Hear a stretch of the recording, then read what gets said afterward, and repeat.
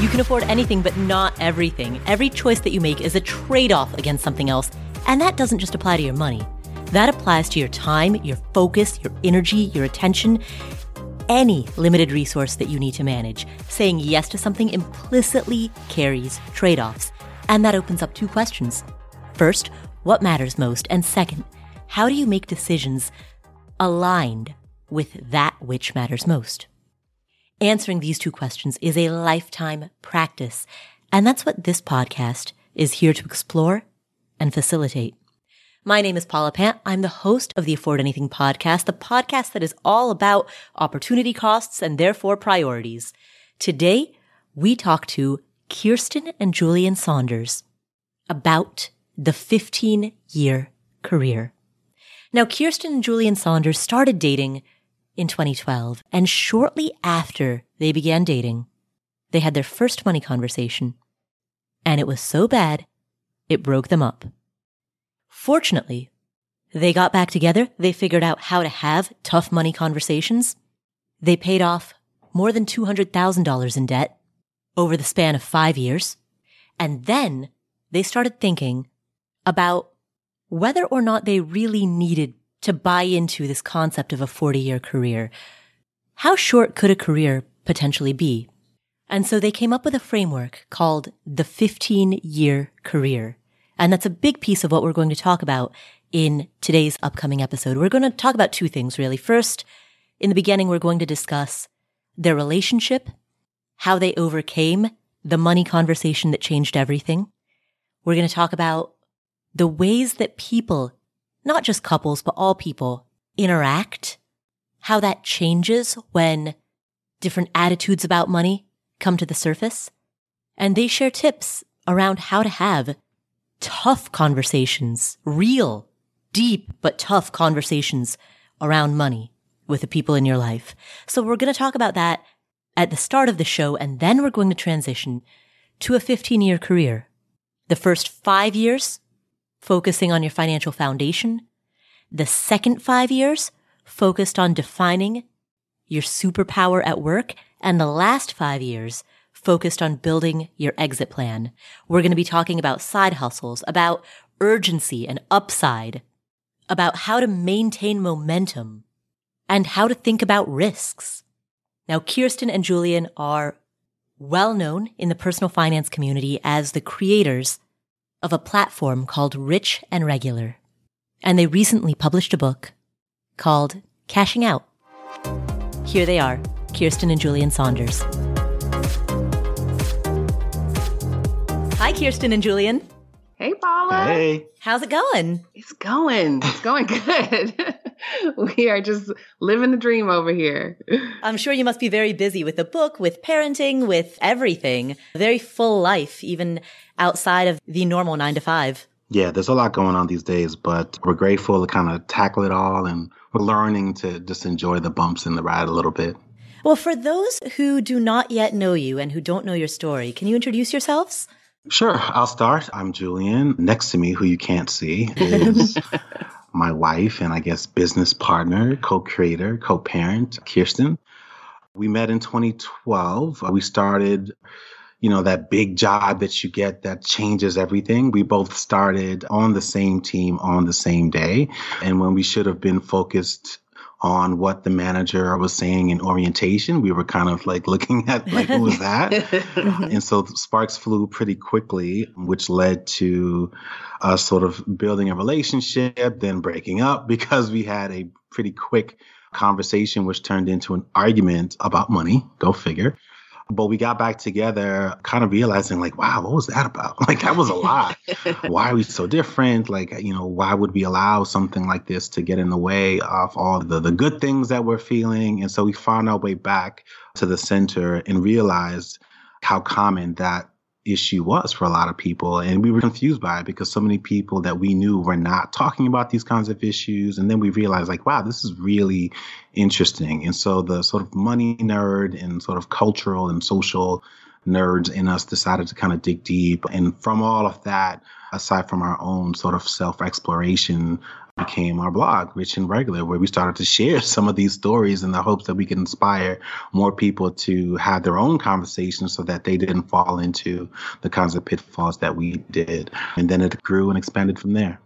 Tell me about that argument. Tell me about the money-related argument. I don't want to let the cat out of the bag, but I suspect it was that one of you had credit card debt. Yeah. Yep. That would be me.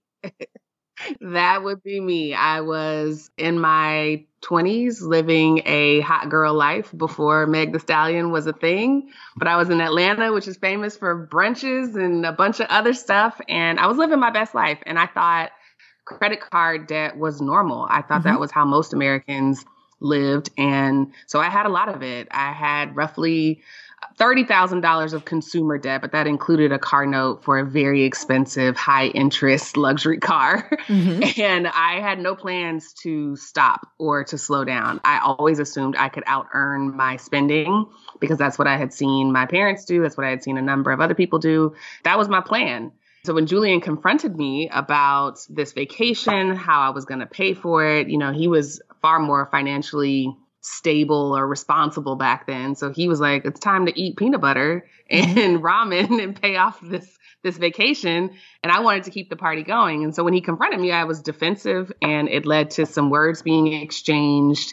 And he basically said that he would not have dated me if he had known about my credit card debt. So I broke up with him. And to his point, a couple of weeks later, we were just kind of like, what was that? Like, why were we so on the edge and so willing to let go of a good relationship because we had this different opinion about debt?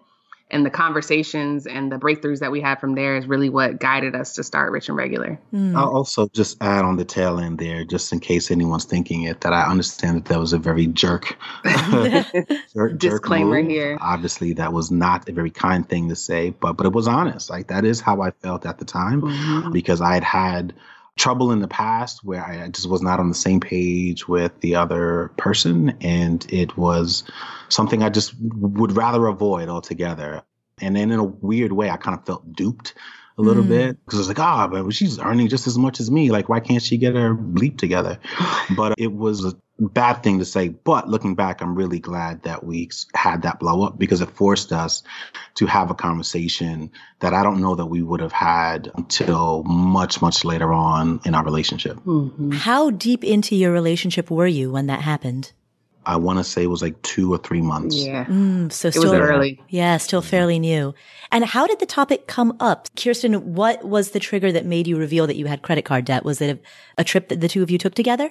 Yeah, so we took a trip to Panama for 10 days together, which we agreed to split. And we worked for a travel company at the time, so we used points and it was fairly affordable. But there was still, the eating out, the drinking, the amenities, all of that stuff we put on credit cards while we were traveling internationally. And when we got back, I was ready to keep the party going. I wanted to go on dates and I wanted to keep going out and plan our next trip. And he was buckling down, trying to recover what he had already spent. He flat out asked me, like, how are you paying for all this stuff? Because I know how much you make. We make the same amount of money. I told him I'm putting it on my credit card. And that's when he asked about, like, how often do you do this? Is this an exception or is this the way you live? And I was like, duh, it's the way I live. I don't understand what's the problem. I have high credit limits on each of the cards. I'm not maxing them out. I'm paying the minimum every month. Like, when you're done with this one, just put it on a note. Yeah. That's the point. Yeah. And so that's how it came out. And then eventually we ended up writing down all of the bills, and it led to a larger conversation about how much debt I actually had. Yeah, I think I just got a little distant afterwards, because, again, it was the first time I'd ever met someone who wanted to sort of like celebrate a vacation. Like, I didn't wrap my head around it. For me, it was normal to come back and I was like, all right, back to reality. And she just really wanted to just keep the party going. And so she would say, hey, what are you doing after work? And I was just like, going home. Like, it's going to be a lot of eating in for a while. And she just obviously did not understand that. And so after kind of ghosting for a little bit, it was like, all right, what's going on? Did something happen while we were there? And I was like, no, it's really just, I would like to pay this bill in full. Right. That was what I was accustomed to. I had plans, and then I just very quickly realized that she didn't think that way or manage her money that way. And so that's really what led to the confrontation and ultimately the argument, which then led to the breakup. So when the two of you as a couple started discussing money and talking about the fact that you had different assumptions about money, about debt, I'm going to assume you probably had different assumptions and approaches to investing, to saving. What were, beyond credit card debt, what were some of the other topics that you had to navigate as a couple? And extending out from that, for anyone who's listening to this, what are some of the important money conversations that they should be having with their partner, or if they're single, their future partner? I think one of the earliest ones was just around the money, the cash flow that we did receive, the income that we did have, and what the purpose of that money was for. So for me, I always viewed money as a tool, but I viewed it as a tool for social connection, meaning it was for brunches with friends, trips with booze, new clothes that would impress managers at work. I just viewed it as this thing, this means to an end to help me connect and build social capital. Versus Julian had a more traditional financial background where he was like, no, money is meant to buy assets, things that appreciate in value, things that lead to financial capital. And so getting very clear on that before we even tackled the budget conversation and deciding which categories get what, it was very insightful for us to make sure that we were coming at it from the same place. In my mind, social capital still led to a fulfilling life. And in his mind, traditional assets and financial capital led to a fulfilling life. So we both had the same goal in mind. But then it was a matter of balancing the budget to make sure that both of our journeys were accounted for. Yeah, to that point, one of the things that was certainly revealed through that breakup and through that conversation was that I was carrying a lot of baggage with respect to my background. And so I came from tough times, as they say. Grew up poor in the 1980s in Brooklyn, New York, to a single mother. And so for me, even as I got a job, while I was excited about the fact that I was earning more income, I always knew in the back of my mind that like one of my motivations, even as I thought about my real estate journey, like it wasn't just so that I can like get this asset because I knew it was a great way to build wealth. It was also a backup plan. It was, hey, like in case my mom loses her home, this is something that I can do to help solve the problem either temporarily or even indefinitely. And so for me, there was a bit of a rub there because Kirsten's background, quite honestly, we jokingly said that she comes from like, a more Cosby Show background, whereas mine was more like Good Times, Mm-hmm. And so it was just different. Both, I guess you could say, are entertaining depending on the day. But, the struggle was real. And even though I was at a point where I was far more comfortable than I'd ever been, making more money than I ever thought, I knew I couldn't really enjoy it for long. Even going back to the vacation, it was like, wow, the money we just spent on dinner would buy groceries for my mom for an entire month. And it was difficult for me to truly even be present on vacation because it was always in the back of my mind that, hey, on any given moment, something could happen. And I, as her only son, would have to spring into action to be able to sort of fill the gaps. And so it was a bit of baggage that led me to feeling the way that I did and lashing out as much as I did, because I was like, there's no way we're going to get along anyway, because you're not used to the way that I think or some of the responsibilities that I have to deal with. And so it was a lot of baggage there that kind of crept into the way that I managed and thought about money. Right. It sounds, as I hear you talk about this now, that getting to the heart of the emotion, fear on one hand, excitement on the other, excitement to go have brunch with your friends and the joy of building relationships through that brunch, that getting to the heart of the emotion and the values, like a value of relationships, but also a value of security. That seems to be how you bridge that gap. Would that be accurate to say? Exactly. Yeah. We actually talk about this in our book in the relationships chapter, because we found this piece of data a body of research that succinctly described it. We didn't know this at the time, but the research that we quote in the book is about conflict resolution not being about the issue at hand. It was never about the money itself, but it was more so around the interaction patterns that we'd have every time we talked about it. So I would immediately get defensive whenever he would confront me about my debt, my spending, I would feel like I need to explain it. I would feel like I am defending the role that my very important friendships and family play in my life. And he would feel triggered by me saying that he was cheap and that he wasn't thinking about his romantic life as much as he was, thinking about his mother's security. And neither one of those things are accurate. They're partially true. They're not the full picture. And so once we realized that like we have these interaction patterns, we started to create these hacks to get through a conversation. We would come up with code words or safe words to actually like pause the conversation. Every time I say safe words, people's mind goes left, but that's what it was. Like it's a way of saying stop without saying stop, because that puts people on their heels. But we would come up with a safe word that says like, you know what, I've reached the limit of what I can talk about in this setting. So let's table this.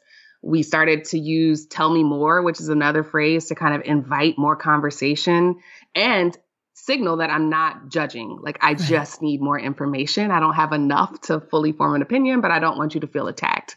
Right. So like tell me more is like an invitation to keep talking. And we kept kind of developing these ways to communicate until we learned how to disagree or fight fair or just resolve or address any conflict that was coming from financial conversations. Well, one of the other topics that you talk about in your book that I want to transition to is this notion of a 15-year career. We've been talking about debt. We've been talking about the possibility of needing to take care, Julian, of your mom. How was it that you made the transition from learning how to be a couple that got along with disparate financial ideas and disparate financial backgrounds and values? Like, how did you get from there to where you are now, which is you're part of the FI community. You're writing about having a 15-year career. You're in this place of not just financial abundance in the logistical or practical sense, but also in the mental sense. Mm-hmm. So in addition to all those things, I'm also super passionate about like leaving a positive impact on our community, right? And so some of the things that motivate us was really just like learning, like the more we learned about money and sort of looking at that through a racial lens, like some of the things that we saw were like really horrifying. And even in the workplace and working in professional settings in corporate America, we started stitching these things together and realizing pretty quickly that we can't have conversations about money without having conversations about work or the experiences that people have to go through in order to get that money. And it all just started to help us make sense. And so we started really thinking about that, and then also thinking about the role that we might play as role models for the people in our lives. And that's really what sort of helped us realize that this is a lot bigger than us. And that sounds kind of arrogant to say, but that has been our life experience. We've always realized that we were influential people individually, and then even together, that we just had this ability to positively impact people. And we found a lot of joy in doing that. When we started thinking about some of the conflicts and things that we had to get over, it was like, actually, like, it's bigger than us. So we can afford to deal with some of these minor inconveniences or disagreements for the greater good of also knowing that, one, there's something that we might be able to experience as a couple that will overshadow whatever this petty disagreement is. But the result of that might also be that we serve as role models in the workplace, outside of work, within our communities, within our families, and so on. Those were the types of things that really sat with us and stuck with us. And it still sticks with us today. And it can be kind of heavy to wear that responsibility or to accept that. But I do think it gets a little easier. And I think if you build in enough safe words, if you will, and just periods of just peace and opportunities for you to just nurture and take care of yourself and nurture your relationship and your family, it tends to balance out. When I think about doing that work versus some of the other things that we had to do for money, it's like, well, yeah, I'll do that all day, right? I'll be that all day versus sitting in a cubicle doing work that is unfulfilling, uninspiring, and in some cases, like harmful to my emotional or physical health. Mm-hmm. So that's really what we thought about. And that's kind of what's been pushing us the last couple of years. Let's talk about that transition for the people who are listening who are in a place right now where they're thinking, today is day one of this journey, and I want to start my own journey to a 15-year career after which I get to cash out of the game and do the thing that brings me joy or more fulfillment. Where should they start day one? Yeah, it's an interesting question because one of the pieces of feedback we've heard from readers is that although they just heard about the 15-year career as like a framework, many of them already see themselves somewhere within it. So they'll write us and say, "Oh, I'm year 6," or "You know what? I think I'm at year 11." But the 15-year career framework is really just meant to encourage you to begin with the end in mind. So if this is your day one, whether it's year 6 in the framework or whatever, begin with the end in mind. And the end in this case is really just to feel like you have options and to actually have options. There are so many of us that aim for these 40 and 50-year long careers, but at year 15, we feel stuck. We don't feel like we can leave to try something new. We don't feel like we can start over. We barely feel like we can apply for another job at a different company. We just feel very stuck. And what the framework is meant to do is help you to have more options. It's broken down into 3 5-year sprints. And the reason for that is because there's very little downside to focusing on something for 5 years. That's kind of across the board.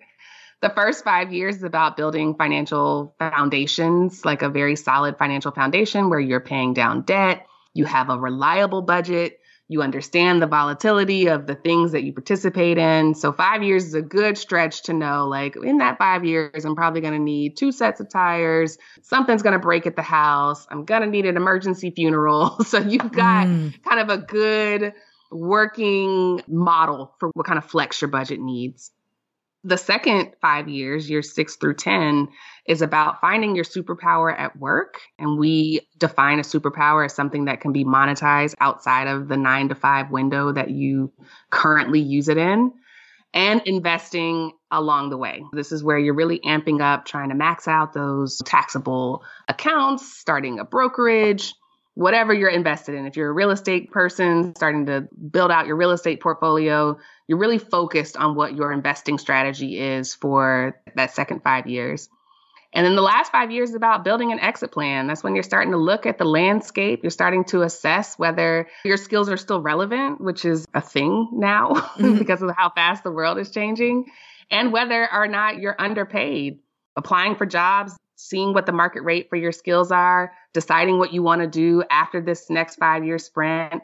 And what we find in that last 5 years is that a lot of people don't need the full 5 years to get the clarity that they're looking for. A lot of people opt out around year 11 or 12 or start to feel like they can afford to take on bigger risks and apply for different jobs. Some of that imposter syndrome starts to fade away because you've now got 10 years of investments and a solid net worth, hopefully, by that point, and you feel more comfortable taking different paths. And so that's basically it in a nutshell. And at the end of the 15 years, you may even want to try your hand at being a small business owner or taking a year off for a sabbatical or traveling the world or volunteering. There's just so many things that people don't consider because they don't feel like options. They stay at work because that's the thing that they know. That's the thing that they've built their identity around. And the 15-year career is meant to disrupt that a little bit. I'd like to add something to that because it's not always or only just about paying off debt, investing at a high rate, and finding your superpowers so that you can earn more money for the purposes of sort of repeating those last two things, right? So that you're in this constant cycle of creating money and doing those things, or creating income rather. But it's also just acknowledging that people are tired, right? People are tired. And so after 15 years, which is just 15 years of working, let's also include that there was likely a significant degree of school before that. So you're tired from that. If you've had children, you're even more tired. If you're now at the end of that 15-year period, or let's say even at a 10-year period, like you may have parents who are aging, right? And you want to be there, but you don't really have the time or the ability to do that. And so a lot of this really isn't just about building wealth. It's really about putting yourself in a position to kind of be the kind of partner, the son that you wanted to be, which is very difficult to do when you are required to go to work and you can't afford to take that time. And so there's a lot of value in that we found in sort of preparing for that and giving yourself some room to breathe, as opposed to experiencing burnout and hitting a wall and that being the thing that forces the issue. So we were kind of thinking about all of those things when we came up with that, because there are different use cases or justifications for why anyone would want to be on that path. Right, right. And so it sounds like with this framework of a 15-year career, phase one, the first 5 years, is about getting really, really good at the financial basics. All of the core principles of financial literacy, of personal finance, that's the first thing to focus on. And then after that, finding your superpower and focusing on bringing in a higher income so that you can plug that higher income into your skill at financial management. That becomes the second phase. And then after that, the third phase is, cool, what's next? Yeah, let's have some figuring fun. out what's next. Exactly. Yeah. We'll come back to this episode after this word from our sponsors. This episode is sponsored by State Farm. Are you a small business owner looking for insurance that fits your needs and budget? Look no further than State Farm. State Farm agents are not just insurance providers. They're also small business owners who live and work right here in your community. They understand the unique challenges of running and protecting a small business. When it comes to small business insurance, State Farm knows what it takes. Create a plan that fits your needs and your budget. State Farm agents are ready to help you choose personalized policies that truly understand your business. Insure your small business with a fellow small business owner. Talk to a State Farm agent today and get started on personalized small business insurance that fits your needs. Like a good neighbor, State Farm is there. Talk to your local agent today. All right, so what are some of the next really big goals that you're saving for? Maybe you're saving for a down payment on a home. Maybe you're saving to buy your next car in cash or to at least make a pretty big down payment on your next car. Maybe you're saving for a kid's college fund or for your own college fund.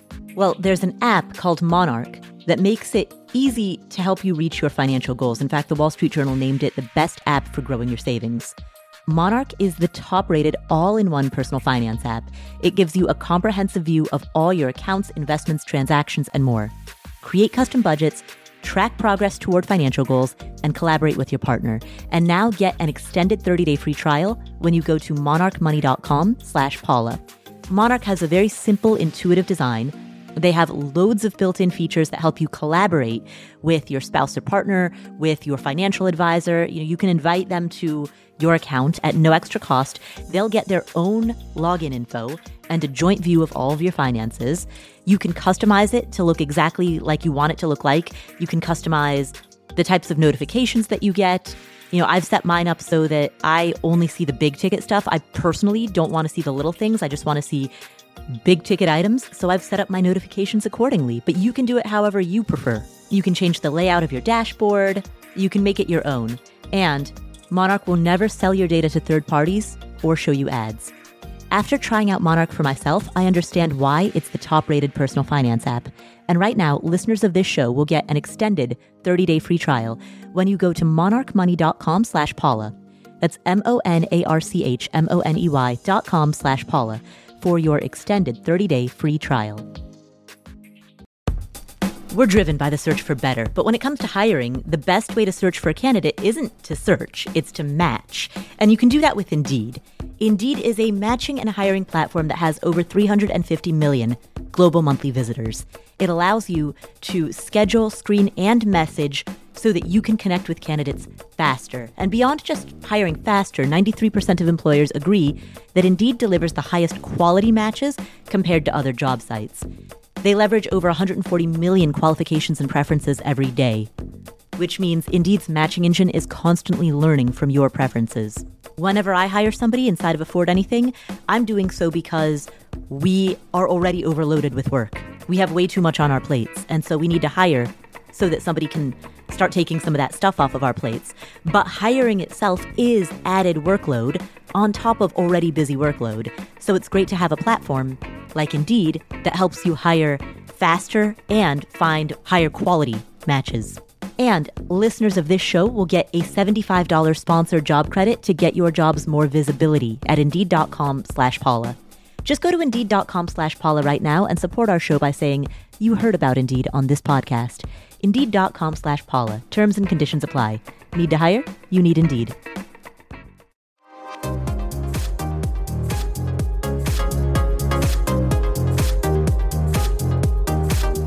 Let's talk about that second phase, finding your superpower. Now, one of the things that I've heard you discuss is the trade-off between urgency and upside when it comes to deciding how you want to earn a higher income. Can you elaborate on the trade-off between urgency and upside? Yeah, I think that was our attempt to combat some of the fast money schemes and high risk activities that we see tossed out so easily on the internet, on TikTok, on Instagram, by giving people a framework to really categorize the way that they make their money. There's a lot of opportunities, I would argue more so than ever before, to earn additional income outside of your 9 to 5. But depending on your temperament, depending on how quickly you need that money and how much money you're ultimately trying to earn, it changes which side hustles may be best suited for you. So if you need money tomorrow, if you need money next week for rent, something like the gig economy, something like arbitrage where you're flipping goods on Craigslist or eBay. But if you're looking for something consistent that doesn't take you away from your kids, that fits in with the lifestyle that you already have, it may take you longer to get those side hustles started, but it's a different category of goods. I'm not saying that you can't drive Uber or DoorDash or whatever it is for that same goal, but you might want to consider something in the creator economy or something in the digital product space, something in maybe short-term rentals that's a little more passive, but takes a longer time to get started. How would a person know? So if someone who's listening to this, who at this moment is thinking, you know what, I want both. I need money to get me through the next couple of months, but I don't want to put an income ceiling on myself. I don't want to always be chasing short-term money to such an extent that I'm ignoring the long-term. How can a person balance the two? Just the other day, I struggled with answering a similar question, which was around how do I know what my superpower is? I struggled with that, and I'm not exactly sure why. I think because in my mind, it requires like a deeper understanding of who the person is and where they are. There are just so many variables. And for us, what we were trying to do was to create a simplified sort of grid that at least tried to clarify some of the confusion that was out there. And the reason for that was because we get those questions. We say, well, when people think side hustles, it's as if they immediately run towards the gig economy. That seems to be like the dominant sort of set of activities or types of opportunities that present themselves, which for a lot of people is just unrealistic, right? If you have children or if you have a type of job like a teacher or something where you're working, really long hours or something like that, like those kinds of opportunities aren't really ideal. If you're a woman, some of those types of opportunities sort of have built-in risks. So what we were trying to do was also to encourage people to explore more of the medium and long-term things. And to your point, I think you can actually do both, right? Mm-hmm. You can have a job. You can actually do DoorDash or Instacart or any of those gig economy types of opportunities whenever you want to make yourself available. And you can also do something like start building some fundamental entrepreneurial skills, start learning digital marketing so that at some point, if you wanted to enter the creator economy or podcast because you enjoy those things and you identify those as your superpower, that you would be putting yourself in a position to actually earn income through those types of opportunities. So I think it really just boils down to figuring out where the feedback loops are in terms of what you're good at. And sometimes that can be feedback that you're getting from a manager and reviews.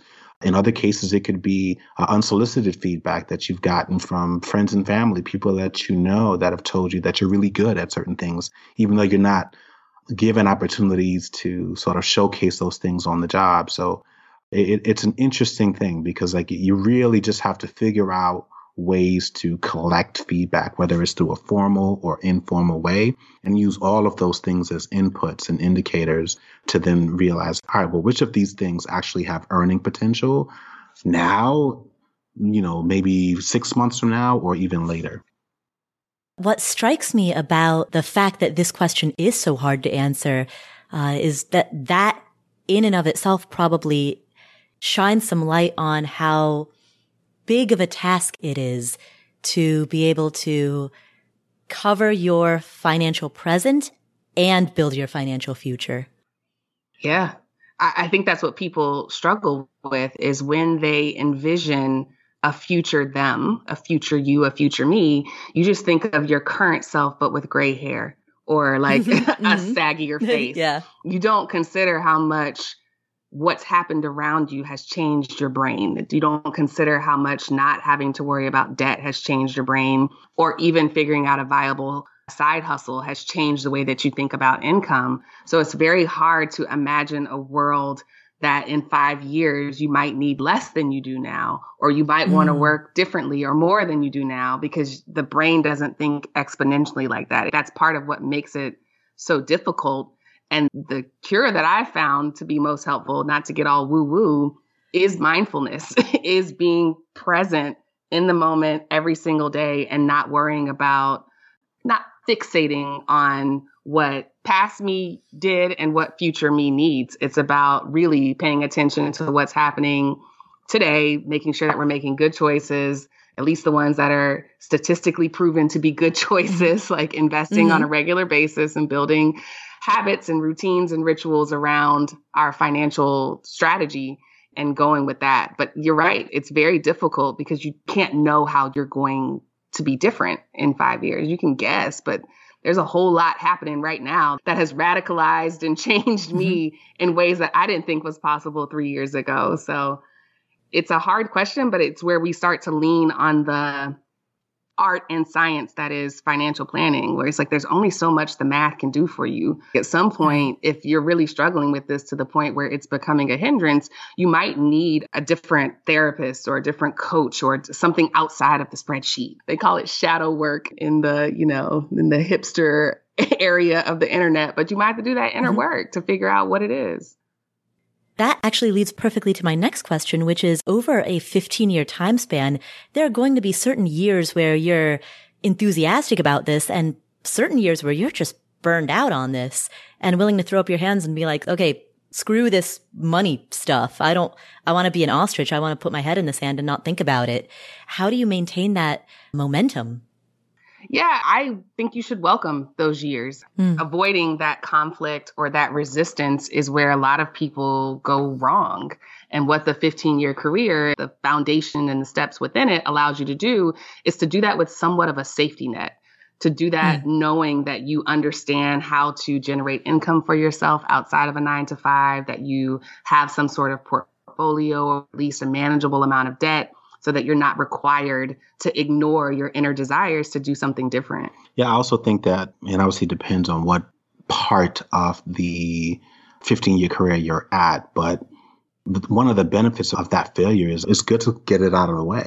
Right? You kind of feel like, wow, I'm really glad that I figured out that this is not what I'm good at, or that I'm really glad that this is something I realize I don't want to do before I picked up and moved my family across the country or decided to go out and get another degree or do any of those things. A lot of this, again, sort of focusing on the fundamentals of debt freedom, is getting to a point where you welcome those risks, taking those chances earlier on in your life and in your career, so that you don't look back after 15 or 20 years having not tried anything. Right. And now you're miserable and then you're feeling like, oh my gosh, I don't really know where I should go next, right? A lot of this is really just about, to your point, building a strong core so that you can get to a point where you feel much more confident trying things. And I think you will realize that, through that process, not only will you have a positive impact on your net worth, but you'll build so much more courage along the way. And you'll realize you'll have great stories to tell, of things that you've tried that didn't work out. And you'll start to apply those lessons to some of the new things. Now, in this framework of the 15-year career, again, phase 1 is really getting super good at the financial basics. For some people, that might take 5 years. It might take 5 years to climb out of debt, to start investing, to get comfortable enough with the concept of investing that they're able to develop an investment strategy and plan. For some people, that's going to take a while. For others, they might be able to do that in 1 or 2 years. If that's the case, do they accelerate their timeline? Do they start searching for their superpower in year 3? Absolutely. Absolutely. It's certainly something that I would encourage people to do, but it's entirely up to them. A few of the stories that we've shared in the book were of people who did just that and had remarkable results. that allowed them to achieve their financial goals far sooner than they anticipated. And so again, that's one of the reasons, or benefits rather, being able to move forward once you've achieved one phase and been able to move to the other. In our experience, it's been the same thing. It's like, all right, wow, few of the things that we thought were going to take a long period of time took as long as we thought. Most of them, actually, we were able to achieve significantly quicker. And I think that's like with anything, right? Like you do something for the first time after having thought about it for a year, and it's a god awful experience. It's like, oh my God, like this took me so long. I don't know, why do people do this? Why do people podcast? Like, I don't understand why it takes 5 hours to create a 45-minute thing, right? But then when you look back at, let's say after a year or 2 years, you start to gain efficiencies, you gain systems that allow you to do things a lot faster. You may be in a position to where you can earn income and then pass off some of those responsibilities to somebody else that allow you to specialize and so on. And those aren't really things that you can envision or, in the early stages. And so all of those things, I think, tie back to what we're trying to expose people to do, or at least get them to think about it. Say you owe it to yourself to rid yourself of any of the things, likely debt, that might be holding you back from exploring some of those deeper interests that you have, or exploring some of the things that we see are out here that are really lucrative, that might put you in a position to live the kind of life that you want.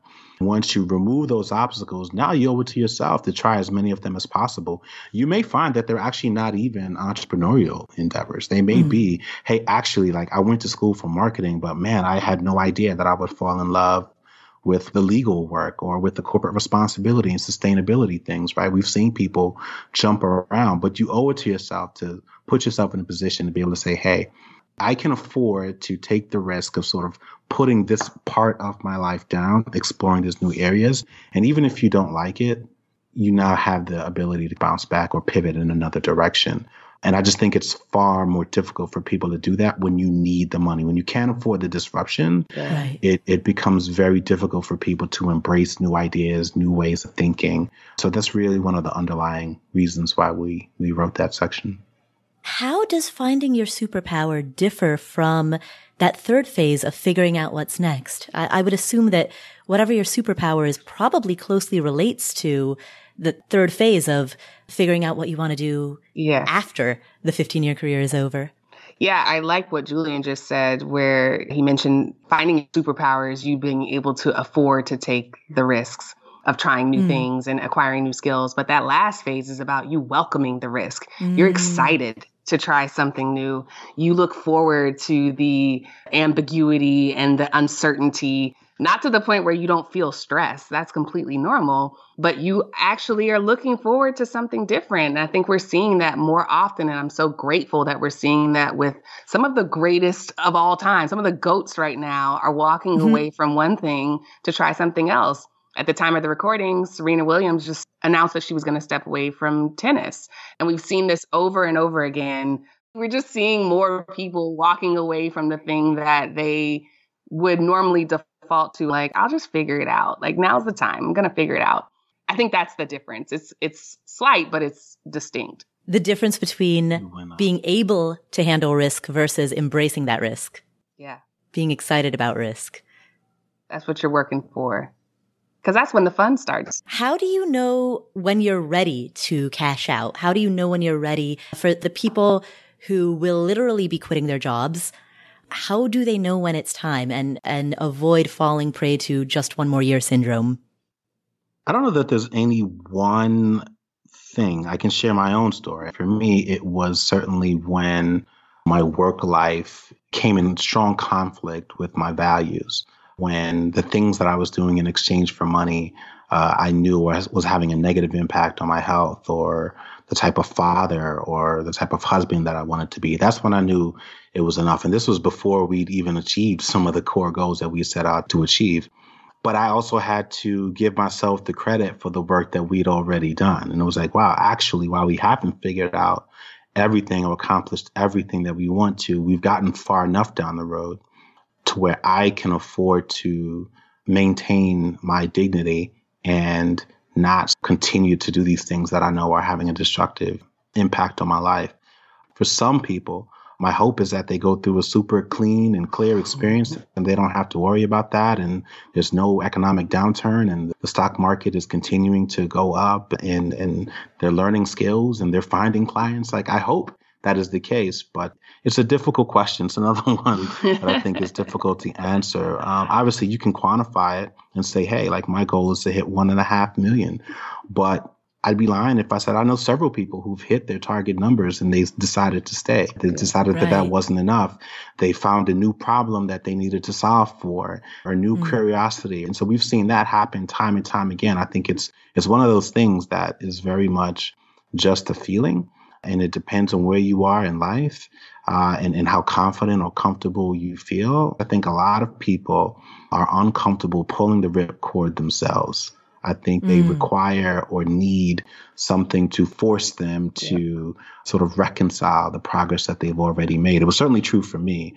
My hope is some people can kind of hear my story. Kirsten's story isn't nearly as dramatic, but I hope some people can hear my story and trust that we've met several people along the way who've had very similar challenges and hope that they can do a bit more of that emotional work and figure out like what they need to do so that they don't have to go back and forth and cycling and thinking about whether or not now is the time or not.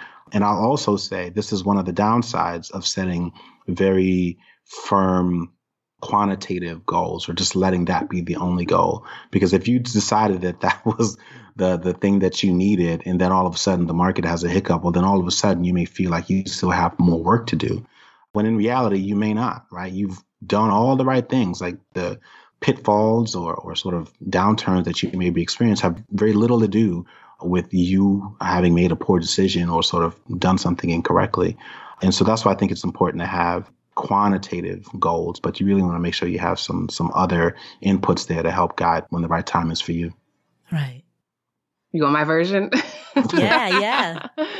My version was just really about asking myself a different set of questions when I knew I was ready when I started asking myself a different set of questions. And one of those questions was, who is this job teaching me to be? And I realized that this job wasn't helping me be the person that I saw when I closed my eyes and I imagined 55-year-old Kirsten. I was not using any of the skills from the job, and it was not helping me be a better mother, daughter, wife, any of those things. What I was learning from the job was how to make presentations, work as inefficient as possible, lead people despite not knowing where I was leading them, use excessive resources for things that don't add to any of my employees' quality of life. And it wasn't sitting well with me anymore. And then the other way that I knew I was ready to leave is that I'm generally a very outcome-driven, reward-oriented kind of person. But I started thinking about the process of leaving and the process of becoming something different and kind of shedding the identity as director of marketing and becoming a creator, an entrepreneur, a writer, and someone who really owns their time and doesn't look at the calendar as limiting. And when I started spending more time imagining just what my days felt like instead of what's the outcome? How much money do I make? Am I on the cover of this magazine? Do I get this feature? That's when I knew I was down for trying, because I at least had something in my mind other than another shiny object that I could attach my identity to. It was more about how I was spending my time and what kind of life I was designing for myself. Well, thank you for spending this time with us. Where can people find you if they'd like to learn more about you and your story? You can find us at richandregular.com. And then we are also on all of the socials under the handle Rich and Regular. We have Instagram, Twitter, Facebook, and YouTube. 10 seconds on the clock. How many things can you name that are always growing? Like your hair, your net worth, I hope. Your income, your investment portfolio. Again, I hope. Hey, how about the revenue in the business that you run on Shopify? Shopify is the global commerce platform that helps you sell at every stage of your business, whether you just started or whether you've been in business for 10 years, whether you're selling accounting textbooks or windshield wiper repair kits, and whether you're selling in person or online. If you're online, know that Shopify has the internet's best converting checkout, 36% better on average compared to other leading commerce platforms. And you can leverage AI with Shopify Magic, an AI-powered all-star. Now, what I like about Shopify is that it's there for you whether you are just beginning or whether you are doing your first million in revenue, your first dollar to your first million plus. Shopify powers 10% of all e-commerce in the US. They have award-winning help. And businesses that grow with Shopify. So sign up for a $1 per month trial period at shopify.com/Paula, all lowercase.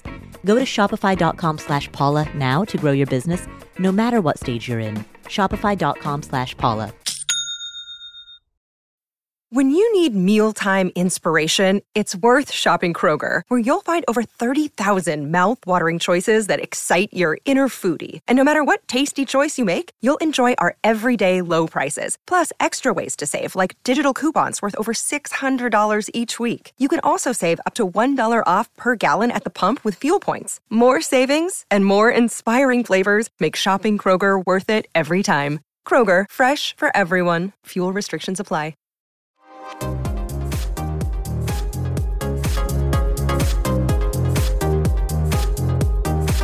Thank you to Kirsten and Julian. What are 3 key takeaways that we got from this conversation?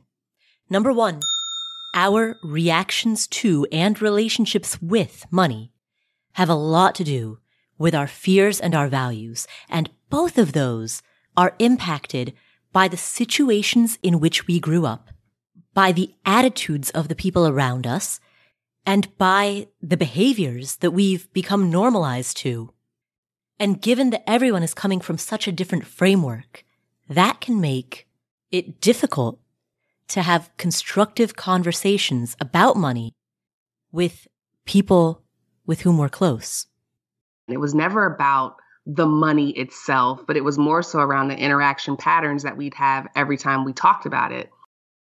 They shared an example from their own relationship about how Kirsten would feel defensive. She would feel like she was being judged. Whereas Julian felt like, hey, I'm worried about my mom and her financial security. Why aren't my priorities important to you? And of course, this is classic miscommunication. And thank goodness the two of them figured out how to work through it. But part of figuring that out was understanding this core key takeaway that each person has a different relationship with money, and that relationship is informed by both values and fears. And when you can recognize that in whomever you're talking to, what are their values? What are their fears? Then you can begin to empathize at a deeper level. I would immediately get defensive whenever he would confront me about my debt, my spending. I would feel like I need to explain it. I would feel like I am defending the role that my very important friendships and family play in my life. And he would feel triggered by me saying that he was cheap and that he wasn't thinking about his romantic life as much as he was, thinking about his mother's security. And neither one of those things are accurate. They're partially true. They're not the full picture. And so that is key takeaway number 1. Understand the values and the fears of your conversation partner so that you can have more constructive conversations and so that you can also understand your own relationship with money better. That's the first key takeaway. Now, key takeaway number 2. Be a little sophisticated when you think about side hustles. The thing is, many of us are looking for ways to earn more money. We want to combat inflation. We want to get ahead financially. We want to diversify our income streams. But it's important not to think of side hustles conceptually as a monolith, meaning it's important not to lump all side hustles together. There's a big difference between gig economy work, where, if your back's against a wall, you need $500 this month. Cool. Gig economy work can get you that, and it can get you that fast. And sometimes that's exactly what you need. When the poop hits the fan, you got to do what you got to do. And so there are times when that is perfect. But there are other times in which the slow burn, building something that's scalable, but that takes longer to get off the ground, could be the better fit. And in that universe of scalable ideas. You could market a skill set that you have, or you could market a product or become the reseller of a product. And even those forks are very different because a product-based business carries a different set of both opportunities and challenges from a service-based business. So there are a lot of lifestyle questions that you'll need to answer before you decide which side hustle is best for you. There's a lot of opportunities, I would argue more so than ever before, to earn additional income outside of your 9 to 5.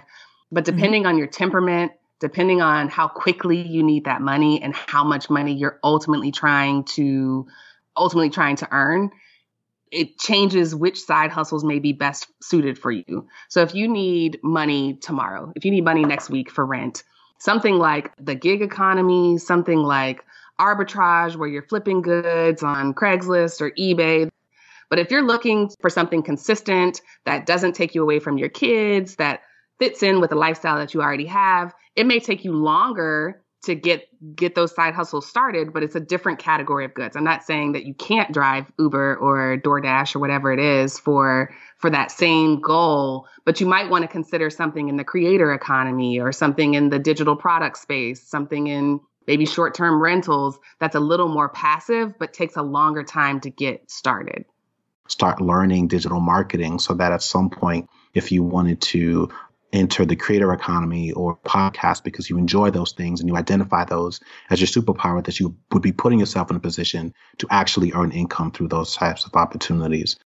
And so that is the second key takeaway. Finally, key takeaway number 3. Many people, even people who don't like their current job, who don't like their current career, many people don't buy into the notion of a shorter career time frame. Not because they're enjoying what they're doing, but because they don't know what they would do next. And if that's you, or if that's someone you know, then embrace the risk, the ambiguity, the uncertainty that comes with a shorter career. It's like you wouldn't be in a bad relationship. You wouldn't stay in a bad relationship because you're afraid of the fact that you don't know what's going to happen next. You don't know who you're going to meet. You don't know if you'll meet someone, and if so, you don't know how long it'll take you to meet them, right? But you wouldn't stay, or at least I hope you wouldn't stay, in a bad relationship just because of the risk and the uncertainty of what might happen next. You'd get out of that bad relationship. So the same applies to a career. And it's different, of course, in the sense that you need money to survive, so you can't just cut and run right away. But that's why if you're not happy in the career that you have, you either make a pivot right now, or you make a very well-funded but longer-term pivot.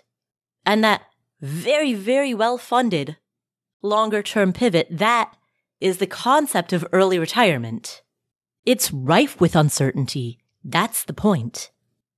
That last phase is about you welcoming the risk. You're excited to try something new. You look forward to the ambiguity and the uncertainty, not to the point where you don't feel stress. That's completely normal, but you actually are looking forward to something different. We're just seeing more people walking away from the thing that they would normally default to, like, I'll just figure it out. Like, now's the time. I'm going to figure it out. I think that's the difference. It's slight, but it's distinct. Some of the greatest of all time, some of the GOATs right now are walking away from one thing to try something else. At the time of the recording, Serena Williams just announced that she was going to step away from tennis. And we've seen this over and over again. And when you have ample funding behind your pivot, you have confidence. You have the confidence that comes from knowing that you have runway. There's a lot of power in that. Those are 3 key takeaways from this conversation with Kirsten and Julian Saunders. Thank you so much for tuning in. Please subscribe to the show notes. They're free, and you will get a synopsis of every episode along with timestamps so that if there is some part of the episode that you really liked, you want to listen back to it, or you want to share it with somebody, like, hey, you know what? They said this thing right around the 17-minute mark. You should really listen to this. I know you don't have time for the whole episode, but just listen to these 5 minutes. Subscribe to the show notes so that you can get a synopsis, get the timestamps, share it with the people in your life that you care about, or refer back to it yourself. It's completely free. affordanything.com/show notes. That's affordanything.com/show notes. Thank you so much for tuning in. If you enjoyed today's episode, please share it with a friend, a family member, a colleague, a neighbor. Spread the word about great financial health. Thank you so much for being part of this community. You can hang out with other members of this community by going to, you guessed it, affordanything.com/community, where we have these breakout villages where you can talk to people based on any shared commonality, whether it's age range, whether it's geographic location, whether it's a specific topic of interest, like paying off debt or stock market investing. We have all these breakout villages where you can find your people. So affordanything.com/community, also 100% free. It's here for you, just like the show notes, just like this podcast. Thank you again for being part of the Afford Anything community. My name is Paula Pant. This is the Afford Anything podcast, and I'll catch you in the next episode.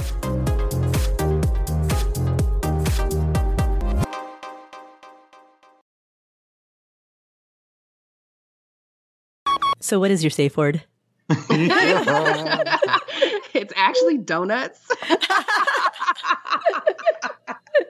It has to be like a sweet word, right? Like something that in the middle of conflict, like who doesn't just love donuts? Yeah. And you can say it angry and it's still cute. You can be like, yo, donuts?